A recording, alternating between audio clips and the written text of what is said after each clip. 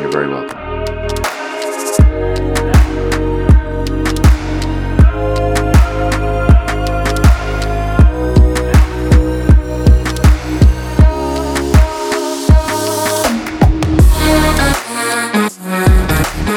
Funny about you guys. The last few weeks I've had a bit of a flu, hence I haven't been recording, so apologies for that, but feeling much better now. So let's get into it. So today I want to talk to you about sales, which in my opinion is a fundamental skill that we all need to learn. Now before you switch off and say, hey John, I'm not a sales guy, why do I care about sales? I want to also convince you that we all need to get good at sales, even if it's not our day job. We all have something that we need to convince somebody of. We could be selling an idea, we could be, trying to get on a date with that person that we really like. We could be trying to get a job that we really want. We all have some ambition in life that requires convincing other people to buy into that same ambition. This is also known as sales. And in my opinion, sales is about storytelling. So I'm going to explain to you what I mean in this episode. So firstly, before we start talking about individual salespeople, I also want to talk about the cultures that produce good salespeople. In my opinion, the best salespeople come from countries or regions with a deep culture of storytelling. So some cultures are great at engineering, for example, while others are great at the arts. In a country that produces playwrights, comedians, and poets, chances are they also produce great salespeople. In such cultures, there is an emphasis on storytelling, and then you think about, a comedian, for example, they're telling a story. It's a funny story, but they're telling a story, and it's a difficult thing to do, to get up on stage and to tell a story, especially with some punchline at the end that you hope that it lands and the audience laughs, and you're not just, experiencing an awkward silence. So that takes a lot of skill.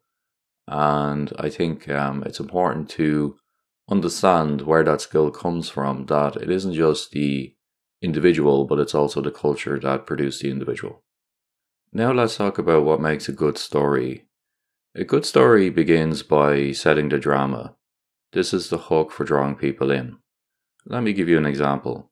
A few years back, I attended a presentation by Rasmus Lerdof, who is the creator of the PHP programming language. So naturally, turning up at such a presentation, I would be expecting to be seeing a lot of engineering, content and topics, and for it to be deeply technical. However, in the first few slides, Rasmus spoke about his childhood growing up on a remote weather station, where his father worked for the Danish Navy.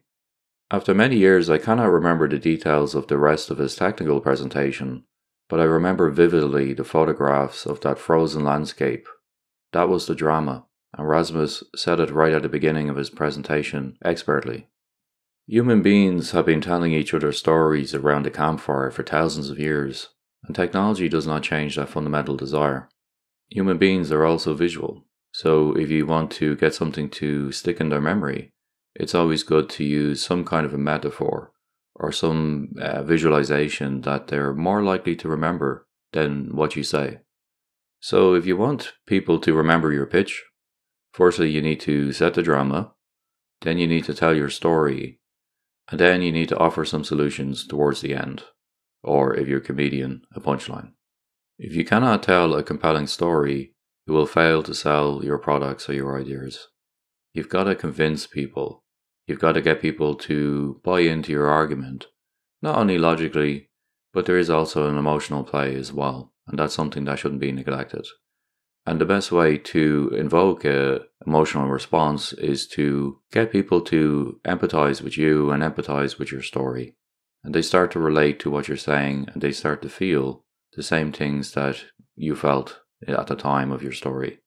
And I think that's important as well, that, we're not robots, we're human beings, so you need to have some humanity in your stories as well, because that's what people respond to.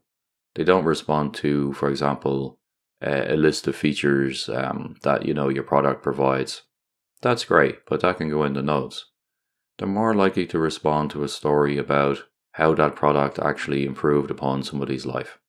So, put simply, sales is storytelling. And if you want to get good at sales, you need to tell a good, compelling story that people can relate to and people can enjoy. And they will remember. So, what else have I been doing this week? In terms of my projects, I again, because of being a little bit sick with the flu, my release of Alpha Framework 4.0 has been delayed. That is the version that has added support for PHP 8.1 amongst so many other improvements. I'm hoping I can cut that release this weekend. It's actually code complete. I just need to tag it and bag it and put it onto packages. So I'm hoping I can get that done this weekend. Let's see. Apart from that, I've also been adding a lot more seed URLs to grepper.org. I'm finding that if I add a lot of seed URLs manually from very high quality websites, it's not only obviously improving the quality of the index and the content that's there, but it's also increasing the size of the index as well, which is currently sitting at about 3.1 million web pages indexed. So check out grepper.org, my free search engine. I'm really looking for feedback on that one, guys. So if you have any ideas for features that I should add in there next, please reach out to me on X at TechLeaderPro. In terms of media that I'm enjoying this week, I'm nearly finished issue 2 of Aegeon Science Fiction Illustrated, which is an anthology of short stories in the science fiction genre. I would definitely recommend reading those books. They're great fun. I think there's about 7 or 8 out at this stage. I bought the first 6. They're available on Amazon for like $10 or something. So they're a really fun read, and they harken back to the golden days of science fiction and anthology magazines from the 1950s. Obviously, the stories are a lot more modern, but it's a similar vibe. So yeah, definitely check it out. Okay, I will leave it there, guys. I will speak to you again next Friday. I'm going to try to keep the cadence going this year of a podcast every Friday. So let's see how it goes. And I will speak to you then. Have a great weekend. Take care. Bye-bye.